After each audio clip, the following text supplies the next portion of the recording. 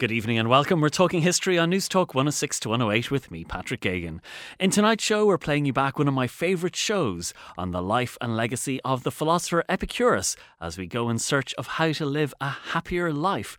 And no better show as we head into the summer. We had an absolutely brilliant panel of experts that evening. Professor James Warren, Professor of Ancient Philosophy at the University of Cambridge, Professor Monica Gale, Professor in Classics at Trinity College Dublin, Dr. Martin Brady, the Head of the School of Classics at UCD, Professor David Constant, Professor of Classics at NYU, Professor Tim O'Keefe of Georgia State University, and we also heard from Dr. Catherine Wilson, visiting Presidential Professor of Philosophy at the City University of New York and author of How to Be an Epicurean, and Dr. John Sellers, Reader in Philosophy at Royal Holloway, the University of London, and the author of The Fourfold Remedy, Epicurus and the Art of Happiness. As I say, an absolutely star-studded expert panel who were debating the life and legacy and wisdom of Epicurus, and I hope you enjoy it. Tonight's debate is on Epicurus. Born on a Greek island around the year 340 BC, Epicurus was a popular but controversial philosopher who believed in maximising simple pleasures and minimising pain. After his death, Epicureanism had a long and lasting legacy and influenced writers, philosophers and other figures, and today there are many books about how to apply his ideas to live a better and a happier life. So in tonight's show we're going to explore that legacy, and to help me do that I'm delighted to welcome our panel of experts.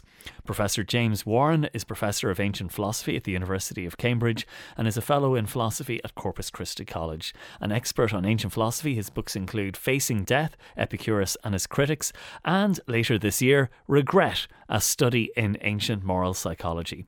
Professor Monica Gale is Professor in Classics at Trinity College Dublin and is an expert on the poetry of the late Roman Republic and the Augustan period, and most recently co-edited the book Texts and Violence in the Roman World.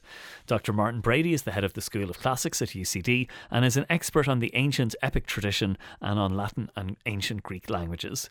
Professor Tim O'Keefe is Director of Graduate Studies at Georgia State University and is an expert on Hellenistic philosophy and Epicurus, and he's published extensively on Epicureanism, including two books, Epicurus on Freedom, and articles on topics such as Epicureans on freedom of action, friendship, justice and death. Well, you're all very welcome, and later in the show I'll be talking to Dr. Catherine Wilson, visiting Presidential Professor of Philosophy at the City University of New York and the author of How to Be an Epicurean, The Ancient Art of Living Well, and Dr. John Sellers, Reader in Philosophy at Royal Holloway, the University of London, and the author of The Fourfold Remedy, Epicurus and the Art of Happiness. But Martin, I'm going to begin with you because you're the head of a school, the School of Classics. Epicurus was the head of a school of philosophy, and I'm wondering, what was his school like, and how did Epicurus want us to live our lives?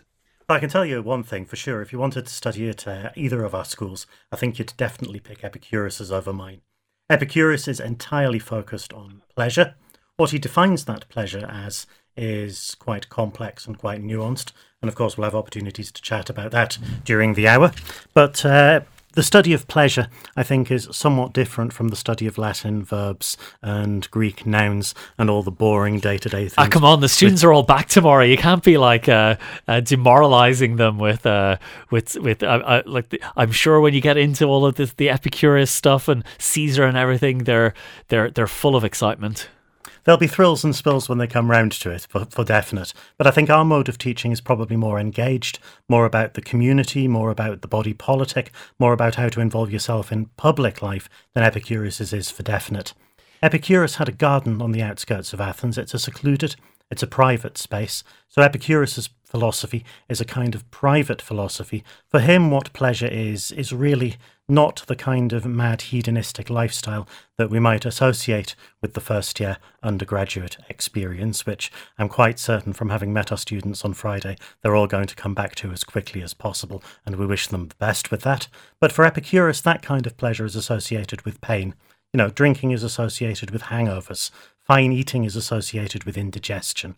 What he sees as pleasure is more properly defined as the absence of pain, the absence of suffering, that you find pleasure in not being hurt, in not being pained, in not being harmed. And it all comes from a kind of materialistic belief. Epicurus is very much like modern scientists, Dawkins figures, if you like, in that his philosophy is atheist, materialist in nature. He believes everything fundamentally comes down to atoms. There are no gods. If there are gods, they exist so many millions of miles away that they aren't really concerned with human cares. So where we find meaning is in how we choose to live our own lives. So our own definition of virtue, our own definition of vice. He notices that babies seek out pleasure rather than pain, and he assumes this is our nature. He assumes that this is the fundamental kind of driving force behind humanity. We seek out what is pleasurable and we avoid what is painful. And he seems to have been a very quotable, or is a very quotable philosopher. There's a huge amount of quotations that have survived and that have been used by other writers and philosophers, and is that part of his attraction and appeal to people? Very much so, and it's not just that Epicurus is quotable himself, but more so that he has a wide range of very articulate, very literate followers. These literate and articulate followers, because they are Epicureans, they are not burdened with political careers or public careers, so they can spend all their time writing poetry, casting words, writing literature that extols the virtues of the Epicurean life. There's a philosopher, Philodemus, who we've just discovered recently at Herculaneum, buried beneath the volcanic mud, who comes out with this epigram: "Don't fear God, don't worry about death. What is good is easy to get. What is terrible is easy to endure." That's a little bit of a 1%er rather than a 99%er philosophy, of course. It's the kind of thing that might be spoken by a man who had enjoyed abundant privilege through his life, but nevertheless, this is a very concise and a very elegant summing up of the Epicurean philosophy. And Martin, do you think his philosophy has been simplified down through the ages so much that when people say Epicurean now, they think of elaborate food halls, or they think of, things that are involving pleasurable activities. But it's really a very simplified and it's not really authentic in any way. I do well remember the Epicurean Food Centre off Lower Liffey Street, which I don't think, unless I'm wrong, has survived the last 18 months, unfortunately. But that was a fine place to eat with its wide range of rich and exotic cuisines, for sure. And even in the ancient world, Epicurean philosophy was in danger of being misinterpreted that way. The last time I was here chatting with you, Patrick, we were talking about Horace. We were talking about the Roman poet Horace and his love of leisure and the finer things in life. Horace saw himself as an Epicurean. He described himself as sleek and fat, a hog, well cared for, one of Epicurus's herd. So he saw himself as a pig, in that he was enjoying and eating the finer things in life, and he viewed this as a kind of expression of Epicurean philosophy. That's not Epicureanism as Epicurus would have intended it, but that's a very tempting, I think, kind of line to fall into and path to follow if you believe that pleasure is the ultimate goal of human existence. Tim, it's interesting when we talk about his philosophy, a lot of it comes back to this idea of the happy life. And how did he believe that we could best have a happy life? Yep. So for Epicurus, the main thing that determines whether you're going to have a happy life or not is your character, the type of person you are. So that's where virtue comes in. So a lot of ancient Greek ethicists think that virtue is central to gaining happiness. For Epicurus, because he thinks that happiness just is pleasure, although pleasure understood as mainly the absence of pain and peace of mind. For Epicurus, virtue is really central because it's going to help bring you that peace of mind. So he thinks, for instance, that if you have out-of-control desires, if you're immoderate, that leads to pain. He thinks that you need to be courageous in order to face the future without fear and anxiety.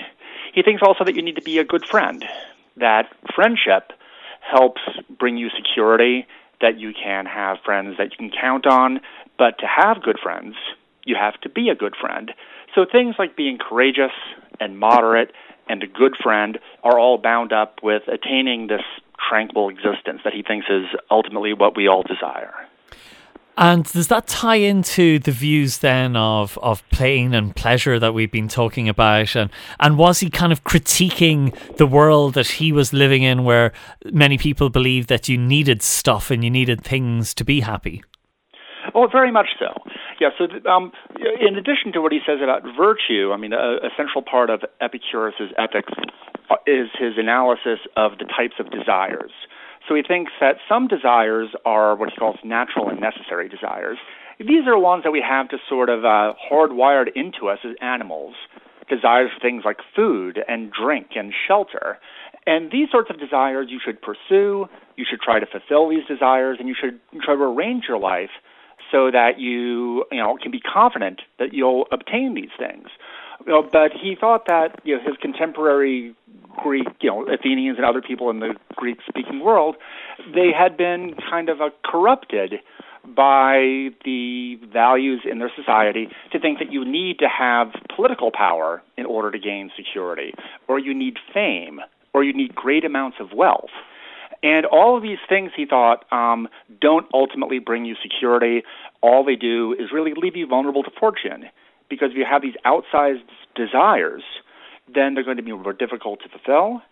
They're going to bring you into conflict with other people, and they generate anxiety. And so he thinks you need to get rid of these sorts of desires, and that's, I think, would be very much applicable to contemporary Western society too. If he knew about Madison Street and the advertising industry, he would regard that as just a factory for trying to generate these unnatural and unnecessary desires that really, bring people misery. And he also had interesting ideas on things like justice and freedom, also on friendship, that it's a wide-ranging philosophy with a lot of nuance that, again, perhaps has been lost through the centuries and simplified. Yes, I think that's right. So friendship, for instance. Now, Epicurus is a hedonist. He thinks that ultimately, what we're trying to get is pleasure. He also is an egoist in the sense that whose pleasure are you trying to get? You're trying to get your own pleasure ultimately, right? And a lot of people think that this is terribly selfish, but he thinks that, well, no, that's not quite right, though, because if you want to have a happy life, you can't do it on your own. People are not self-sufficient. So he stresses the ways that people need other people, that they're interdependent, and the importance of trust in having a happy life. So, like I was saying just a minute or two ago, you can't have a secure life all on your own. You need the help of friends, but to have good friends, you yourself have to be a good friend. Actually, Cicero, who was a critic of Epicurus, but he is one of our main sources on Epicureanism, said that the Epicureans even to say that on self-interested grounds, you can justify loving your friend as much as you love yourself. And Epicurus said that the wise person is willing even to die for the sake of their friend. Very interesting. Now, we do have an absolutely brilliant panel of experts tonight, but we're now just about to add to it as well, because we're also delighted and honoured to be joined by Professor David Konston, who's Professor of Classics at NYU and is an expert in ancient Greek and Latin literature as well as classical philosophy. And he's written incredible books on friendship, on pity, on the emotions, forgiveness, beauty, and including groundbreaking work on Epicurus. And David, you're very welcome to the show tonight. Why, thank you very much. It's a pleasure to be joining you. It's interesting, we heard there from Tim about how, Cicero was a critic, and that's one thing about Epicurus. He seems to have been certainly somewhat controversial in that some admired his philosophy, but others were maybe challenged by it and were concerned about it, and he definitely does seem to have divided opinion. Well, St. Augustine thought that Epicurean ethics would, as he put it, win the palm, be the top philosophy if they hadn't denied the immortality of the soul, which they were now doing systematically. I would add a nuance to the way you described Epicurus's concern with happiness and civic life. You're absolutely right that Plato and Aristotle think of the virtuous life, the good life, in connection with the role of a citizen. It's well known that Aristotle's ethics is a prelude to his politics. The Epicureans look at it differently. They see that people have reached a stage of civilization in which, at least in certain parts, their basic needs are met. They're not going hungry. They're not dying from attacks by wild animals. And yet there's widespread discontent. People are restless. People are seeking after things continually that seem more than what they need, put themselves under undue stress and even risk death for idle pursuits that accumulating more and more wealth when they already have things, one more fancy dinner with peacock tongues, as the Romans are fond of saying. And why? That was his question. What is driving people? I remember a popular book many years ago which had the title, What Makes Sammy Run? What makes, in this case, Sammy was a Hollywood mogul. What drives people when they seem to have all they possibly could want and yet seem continually discontent? I think that's the motive behind Epicureanism at one level, and it appeals to us today. Now, he found various kinds of mistaken beliefs that cause people to behave in this manner, but above all, he's focused on one, and that is the fear of death. He seemed to think that at some deeper level, we harbor an anxiety about death, and we're trying, with all this accumulation of things, to build up defenses as though you could protect yourself. And one of his sayings is, when it comes to death, we all live in an unwalled city. There are no walls to protect us. The enemy is not only at the gate, there is no gate. It's right there. So how do you deal with it? Well, he wondered about this anxiety we have over death and focused on several aspects of it, but one of them was the notion that we'd be punished in some kind of afterlife. Cicero poo-pooed this idea. He said, well, nobody today really believes that. And yet, when his own daughter died, to whom he was very deeply attached, he built a temple to her. He was disconsolate. He wanted himself to toyed with ideas of immortality. In other words, somehow death really does frighten us. We really do want to be secure against it. And Epicurus' solution was the soul disintegrates with the body. That's it. There is no more. Look to today. He said the reason we're afraid of dying is we spend all our time anticipating a future and don't look at what's right in front of us. That kind of perception is at the core, to my way of thinking, of Epicurean philosophy and what gives it its relevance today. And what about when Epicurus himself faced death? There are different accounts. Some say that he faced, it was, I think, a urinary tract infection or a blockage, and it was very painful. But in one account, he bore this very bravely and heroically. Others say that account was a forgery. Do we know how he faced death then himself? Well, these stories are plausible. The sources are pretty good. Cicero admired Epicurus' character. He didn't admire his philosophy, but he admired his character. He thought he was a good person, a fine person, and that he did have succeed in a certain tranquility of soul. Epicurus' advice in painful situations was to look back on the past, anticipate the future, and bear in mind that the most painful, physically painful events are probably short-lived.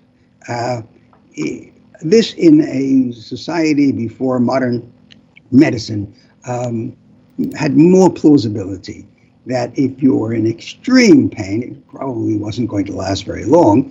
And this was the best defense one had. After all, Epicurus' view was that we achieve what it is our nature desires when the body is free from pain and the mind is free from perturbation caused by various kinds of anxiety.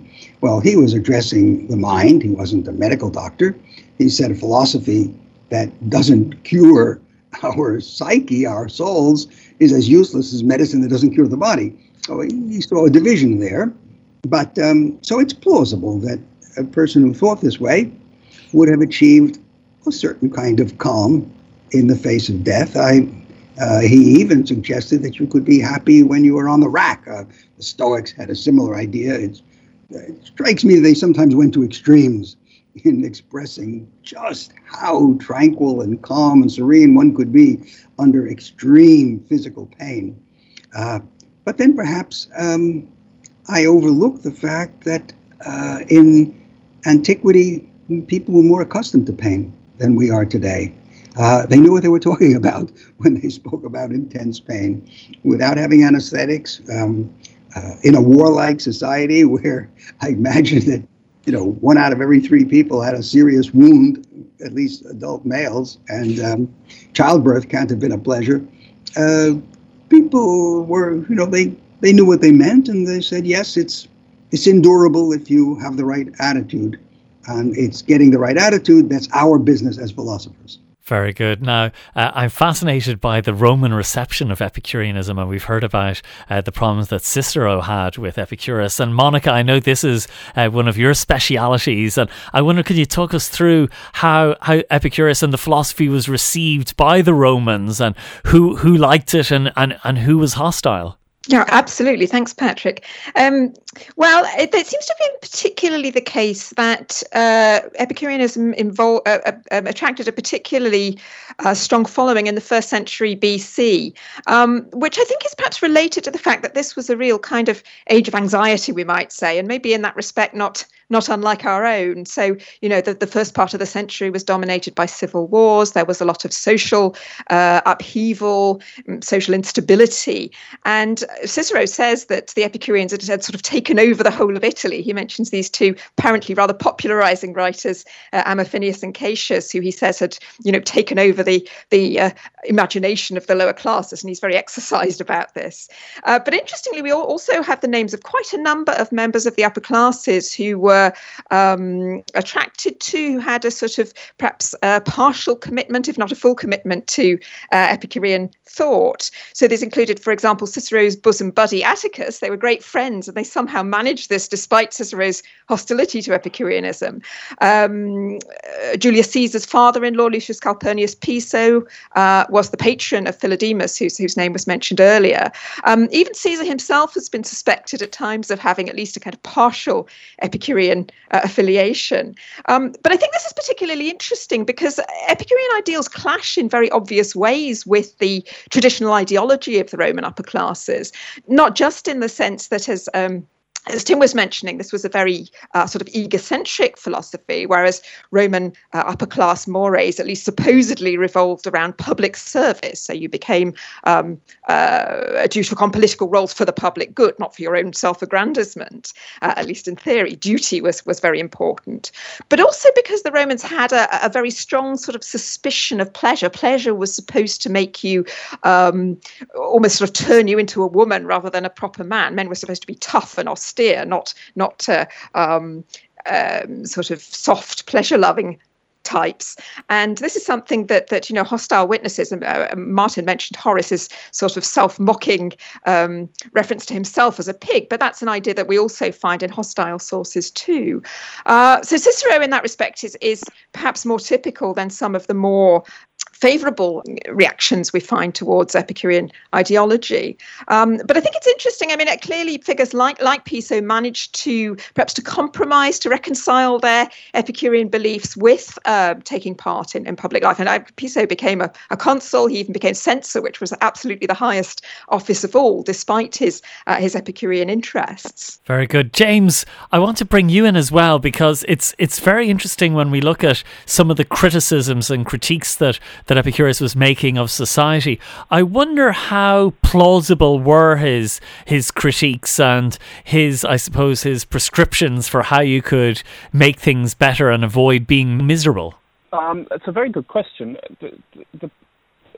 They would be plausible, I suppose. The plausibility in a kind of philosophical sense will depend upon the extent to which you agree with his overall account of what the human good is, because from that follow these various criticisms.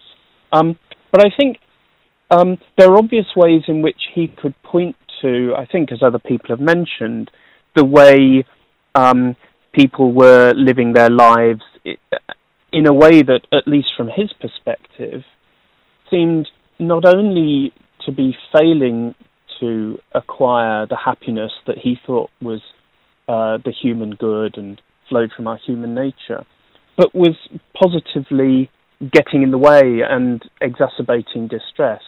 So one of the things, for example, he thinks, and this I imagine is the root of many of the very negative reactions to him. One of the things he saw very much at the root of people's misery was, on the one hand, the fear of death, which we've had some discussion of already, but on the other hand, an attitude to the divine that he thought was severely mistaken. So I think the ancient world, it's hard to overstate the way in which the ancient Greek and the Roman world was thoroughly suffused with ritual and religious practice of various kinds, both on the grand civic level and also on the level of everyday families. You would have your own little shrines and you'd do your own little rituals and so on, which were either to prevent the gods being angry with you or to win their favour. And Epicurus thinks this is all entirely misguided, and the efforts you put into this are contrary to your own well-being. And James, do you think there was a split at the time between those who followed this new idea that death was nothing to us, as you know, you show in your book, and those who were maybe more fearful about this and wanted the solace that you would get from the gods? It's perhaps so. I mean, what's interesting about Epicurus is not so much that he says that death isn't something to be afraid of. I mean, philosophically, more or less everybody would be saying that. Plato says death isn't something to be afraid of because, in fact, that's freeing your soul from your body and so on. The reason Epicurus thinks death isn't to be afraid of is that it's the absolute annihilation of you. That's the end of everything. You simply disperse into your constituent atoms. So where he really is being innovative is the grounds for these various claims, and those grounds are the ones that I think people are finding in the ancient world might find either very conducive and they're quite happy to accept, or else they think they are misguided or perhaps even dangerous because they undermine the very kind of core beliefs and values that hold their society together. Okay, well, you're listening to Talking History on News Talk. We're going to take a quick break now, but when we come back, we'll be talking to the author of a book on Epicurus and the art of happiness, about some of the lessons we can take from studying his life and his work. So stay with us here on News Talk. Well, welcome back to Talking History as we look at the life and legacy of Epicurus. And I'm delighted to be joined now by Dr. John Sellers, who's reader in philosophy at Royal Holloway, University of London, and a member of Wolfson College, Oxford, and who is an expert on Stoicism and its reception. And his books include The Fourfold Remedy, Epicurus, and The Art of Happiness. John, you're very welcome to the show. Thanks for having me. So what do you think is the benefit of studying someone like Epicurus?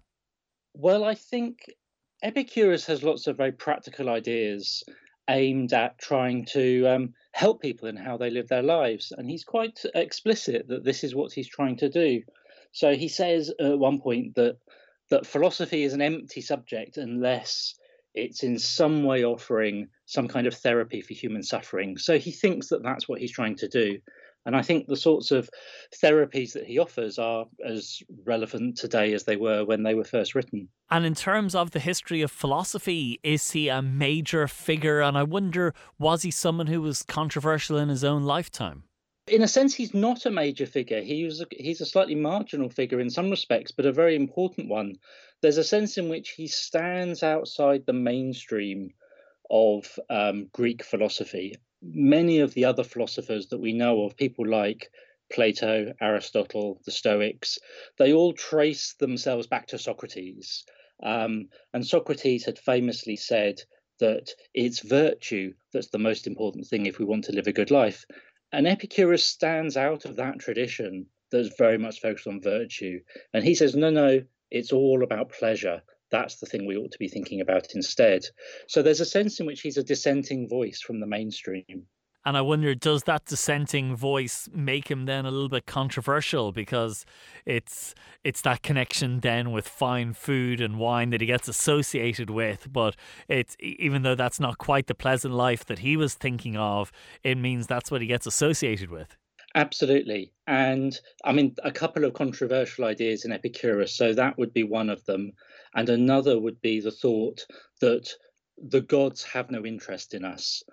That he's not an atheist. He thinks gods exist, but he thinks they're off somewhere else doing their own thing, and they're completely disinterested in human life. And so we ought not to worry about them. And those two ideas together, the hedonism and this kind of indifference towards the gods, makes him controversial, particularly later when Christianity is the dominant point of reference. So if we do want to lead and live a happy life, if we follow his instructions, what should we be doing? Well, as I was saying a moment ago, he thinks that it's pleasure that's the key to living a good life. So we ought to pursue pleasure and avoid pain.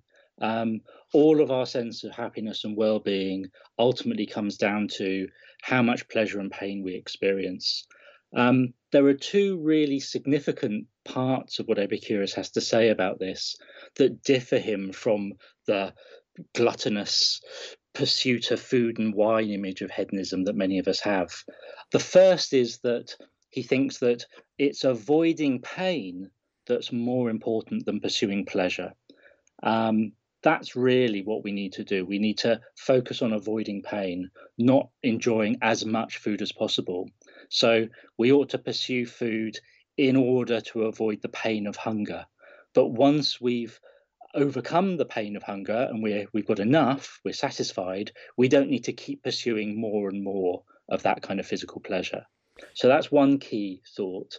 And the second key thought is that we're not just concerned with physical pleasure and pain like hunger, we're also concerned with psychological pleasure and pain. So the sorts of anxieties and concerns that might keep people up awake at night, what we want to do is avoid that kind of psychological pain and suffering. And that's where the idea that philosophy is some kind of therapy that comes into play. What we want to do is to avoid those kind of psychological anxieties that can really inhibit us from living a good life. What do you think Epicurus got wrong? Oh, that's a very tricky question. I mean, I suppose one might say that this focus just on pleasure and pain is perhaps a bit too simplistic. We'd all like to avoid pain, avoid psychological pain, such as anxiety or fear. But is that enough for someone to be able to live a really good, satisfying life? Or do we all want a bit more? Is there something extra that we want? We want a further kind of satisfaction. He doesn't really address those sorts of issues so much. Very good. And finally, what would you see as his greatest legacy? Well, we've talked a bit about the ethical side of Epicurus. He's also a materialist, and in particular an atomist. So he believes that everything that exists is made up of atoms, tiny little bits of matter that recombine to make the physical world that we're familiar with. And of course, that idea has a huge impact on the development of early modern science. And we now take this kind of theory of atomism as a commonplace theory. So that's where he's had a really big impact, I would say. Well, my thanks to Dr. John Sellers, author of The Fourfold Remedy, Epicurus and the Art of Happiness, for joining us tonight. And it's interesting, do you think Epicurus would be annoyed the fact that he's really associated now with Epicurean food halls and that his name has taken on a meaning that he perhaps might not have intended? Yeah, that's a very interesting thought. Those kind of criticisms of Epicurus's philosophy were already present in antiquity. They may even have been circulating when he was alive. So I imagine he would have just given a wry smile. He'd heard all of that sort of thing before. He'd heard it all before. Excellent stuff, John. Well, we'll be back with more on Epicurus right after this break. Well, welcome back. We're talking history, and tonight we're talking about the philosophy of Epicurus. And I'm delighted to be rejoined by my brilliant panel of experts, Professor James Warren, Professor Monica Gale, Dr. Martin Brady, Professor David Constant, and Professor Tim O'Keefe. And Monica, let's talk about Lucretius, because I was jumping the gun there. This is this Epicurean poet. He wrote this big poem on the nature of things. And talk to us about where that fitted in with Epicurus and the philosophy. Yeah, so this is a really interesting kind of paradox, the whole idea of writing an Epicurean poem, in the sense that Epicurus himself seems to have sort of taken a rather negative line towards literature in general, for I think essentially two reasons. And one is that Greek poetry, anyone who's read any classical poetry will know, is largely mythological in content. And that was something Epicurus had no time for, all these stories about gods intervening in human life. We don't want any of that. So that's one issue. The other issue is really just the cultural prestige that literature had in ancient Greek and indeed in Roman society to some extent, that Homer particularly has a kind of authority just because he's Homer, because he's a text that everyone studies from the equivalent of primary school onwards. And again, Epicurus is very unhappy about this because Homer teaches you to be afraid of death. He teaches you to be afraid of the gods, and we don't want any of that, according to Epicurus. So he seems to have said, don't bother to, you could read poetry, you might enjoy it, but don't bother to study it, and don't put any effort into writing it, he seems to have said. So it's really interesting that we find this Roman writer contemporary with Cicero writing 6 books. So this is an epic nearly on a scale with Homer or with Virgil, all about Epicurean physics, funny sort of thing to write an epic about Epicurean cosmology, the origins of human civilization, and so on. So as I say, it's kind of paradoxical. I mean, I suppose we could see really 3 possible reactions to Epicurus's hostility to poetry. One is to say, okay, we're just not going to write poetry. Or maybe we're going to write poetry, but of a rather sort of light kind. So this is how Philodemus seems to have reacted. Philodemus also wrote poetry, but he wrote epigrams, so very short poems, sort of clever, witty, pithy little poems, but ones that, as one of his commentators says, give the impression of not having demanded any effort. Now, that's clearly really different from what Lucretius is doing. But I think what's so brilliant about Lucretius's poem is that he sees the potential of that cultural prestige that epic has. Instead of writing it off the way Epicurus does, he tries to appropriate it, to kind of take it over for Epicureanism. So instead of writing about gods, instead of writing about heroes, he writes about Epicurus himself, he writes about nature. So Epicurus is kind of the hero of the poem. He's the equivalent of Achilles or Aeneas in the Aeneid. Nature is very commonly personified by Lucretius, so also appears as a kind of, almost as a military commander, commanding the atoms to recombine and combine in different ways. And as well, I think Lucretius very brilliantly takes advantage of some of the more kind of formalistic aspects of epic. So anyone who's read Homer or Virgil will remember those sort of set-piece similes. You get long, extended similes where, for example, a hero is compared to a lion or to a flooding river. Well, what Lucretius does is to use that form as a kind of scientific analogy. So, for example, when he wants to get us to imagine atoms, now obviously we can't see atoms, how are we going to imagine what they're like? He says, think about when you see dust particles in a sunbeam. Everyone's seen this. You can see them all kind of zinging about. What we would call Brownian motion is equivalent. And in fact, it's caused. The movement of the dust particles is caused by the movement of the atoms, according to Lucretius. But the way he explains this is to use something very like the epic simile. Alliteration was a very typical in particularly Roman epic too, and he makes very neat use of alliteration, either to convey an impression of sort of really impassioned preaching, or perhaps to help us again to imagine scenes of nature or scenes of movement at the atomic level, for example. So it's really a very, very clever way of taking over a literary form that Epicurus was rather hostile to. And instead of rejecting it, he uses it as a way of trying to persuade us to become Epicureans, really. So it's a very appealing poem. I really recommend it. Bits of it are quite hard going, but at his most accessible, Lucretius really kind of, he grabs hold of you. He has this very impassioned manner where he really tries to bring it across to us how the pursuit of wealth is terrible. It's terrible for us. It's terrible for society. We can get just as much pleasure, he says. There's a lovely little passage where he says we can get just as much pleasure from enjoying a simple picnic with friends in the sunshine on the flower-strewn grass. So very sort of poetic vignettes used by him as a way of kind of winning over the reader, I suppose.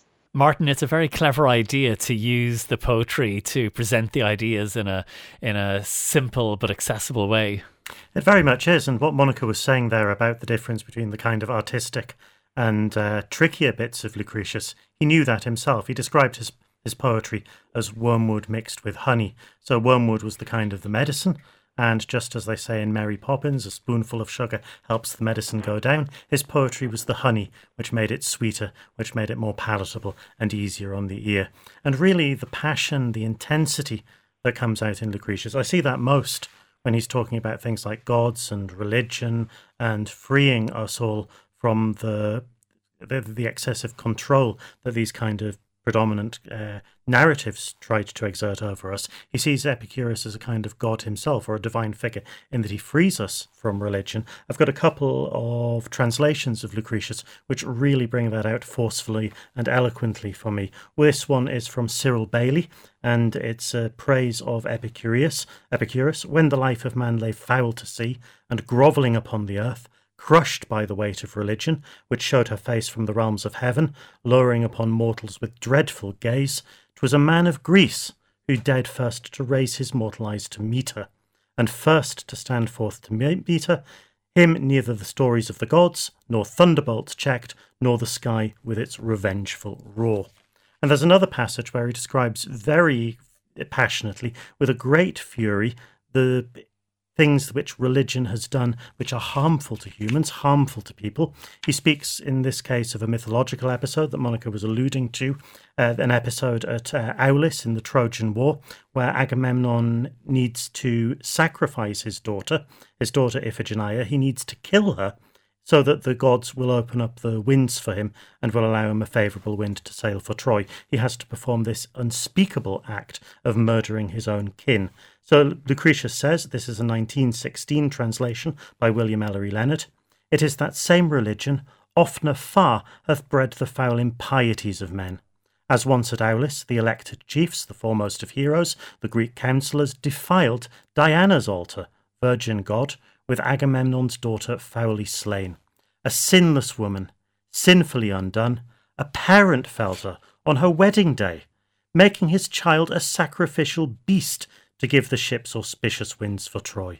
Such are the crimes to which religion leads." Absolutely brilliant, Martin. Well, now, earlier in the week, I spoke to Dr. Catherine Wilson, who's the visiting Presidential Professor of Philosophy at the City University of New York, and who's the author of How to Be an Epicurean.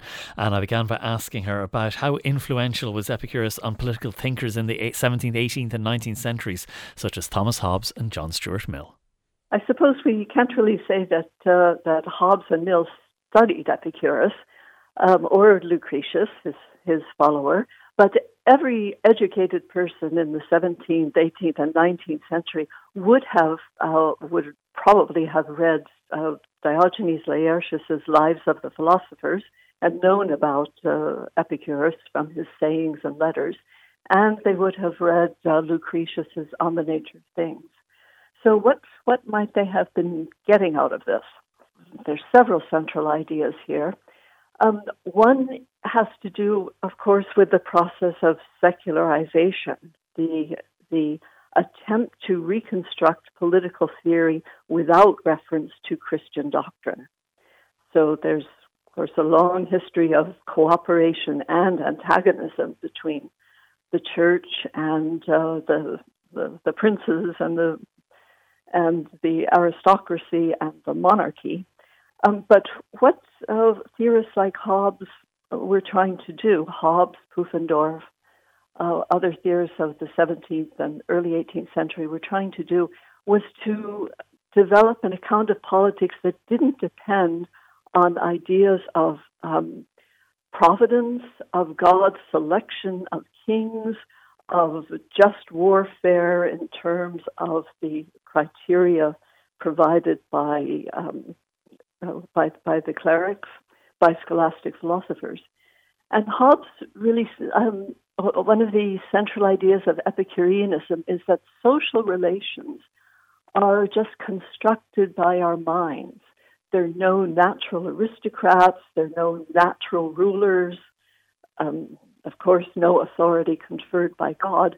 We decide, or we should decide, who our rulers are going to be, and we should do so on the basis of their utility, what contribution they're making to our safety and welfare. So Hobbes argued that the function of the sovereign is not to be a charismatic leader or to extend territory. It's just to ensure the safety of the citizens and the viability of commerce and travel. So welfare for all. So, Patrick, we've been talking about the influence of Epicurean ideas on 17th century philosophers like Thomas Hobbes and maybe later philosophers like Mill. But it's important to remember maybe that Hobbes was also a natural philosopher interested in science. And that was the other great contribution of the revival of Epicurean ideas on the theory of nature through the 17th and 18th centuries especially. Patrick, before we go, I just want to say one thing about a point on which I tend to disagree with Epicurus. There are not many, but this is one. Epicurus thought that philosophers, that is everybody in his community, should not have children. And I understand the reasons why he said that, but I would have to personally disagree. So it's an interesting subject because Epicurus was actually very keen on sex and sex with women. So his objection to child rearing didn't have anything to do with homosexuality, as Plato's objection to having children probably did. But he just didn't see himself as settling down and raising a family. And he's certainly right that children are a source of worry, expense, and taking up your time and keeping you awake at night. But he saw only the negative side of having children. And even though everybody admits that those are difficult and sometimes painful and expensive years, and people don't, in fact, rate childcare as one of their favorite activities, once you've had children, your feeling generally is that you wouldn't have wanted to miss this experience, that it's a very enriching and entertaining and wonderful experience to have had children. So I think he was speaking from a position of not having had experience, and since for the Epicureans, all knowledge begins with experience, right? That was a defect in his case. So I think he couldn't appreciate the pleasures, though he did appreciate the pains, and we don't have to follow him on everything.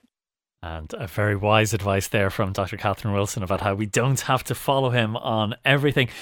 David, I want to bring you in, Professor David Konstan.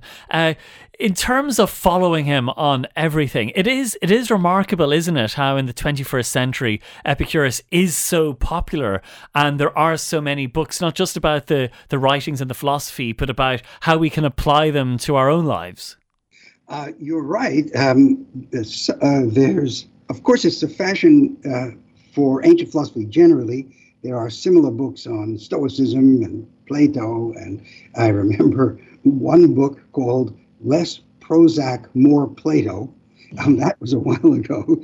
And so there's perhaps today something of a more hedonistic attitude toward life, a sense that we should care for simpler things. But I would like to add just a small codicil to what John was saying about Epicurean pleasure, just briefly, because I think I'm sure he'll agree, and it will help clarify something. He was controversial in his time for arguing that pleasure consists in the removal of pain. It's not just that what we want is to be without pain. It's that is the maximum pleasure of which we are capable. So it's not that we get pleasure from eating. The maximum pleasure is when we are full and content. Not overfull, but we're not hungry. That's the maximum pleasure. So he has an idea of pleasure as a stable condition of the self. And he has the same idea about the psyche.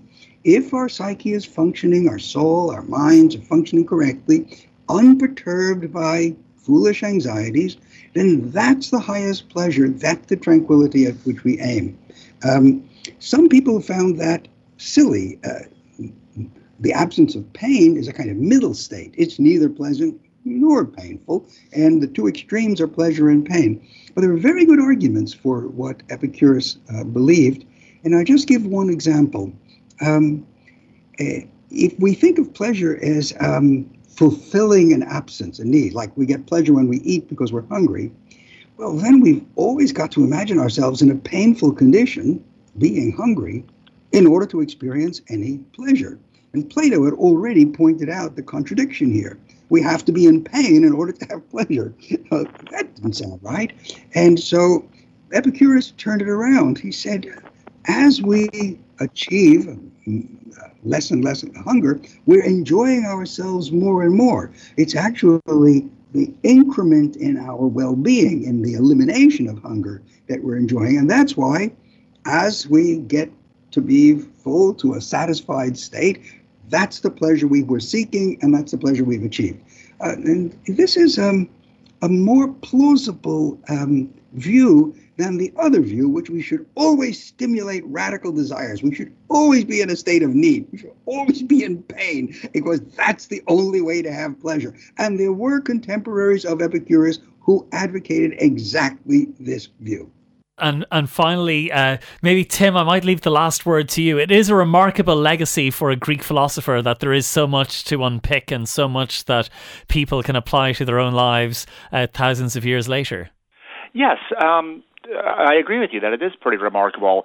And to kind of pick up on your question to David before, I think that it is very much applicable to society today. That if you have this idea that pleasure isn't just sort of stimulation of the senses or active sensation, it's a matter of being content, of having enough. And why should we call this a pleasure at all? It's because we can enjoy this, right? We can find the state of being free of want, of being free of need, of being tranquil, of having peace of mind. We find this deeply satisfying and enjoyable. And if you believe that, then you can look, for instance, especially at a lot of society today, and you can see that the way our consumer culture is set up is actually very badly set up from the point of view of helping people attain tranquility. Well, and maybe we can use that in our own lives to try to live better. And that's a brilliant note on which to end our discussion. There was so much to unpick in the discussion, but a brilliant panel of experts: Professor James Warren, Professor Monica Gale, Dr. Martin Brady, Professor David Constant, Professor Tim O'Keefe, and then we also heard from Dr. Catherine Wilson and Dr. John Sellers. Well, that's the end of tonight's show. My thanks to Susan Kalp, my producer, Peter Malloy on sound. Next week we'll be finding out about Irish lives in America, the legacies of the Magdalen laundries, and threatening letters and death threats in 19th century Ireland. So join us next week on News Talk. We've been talking history. Good night.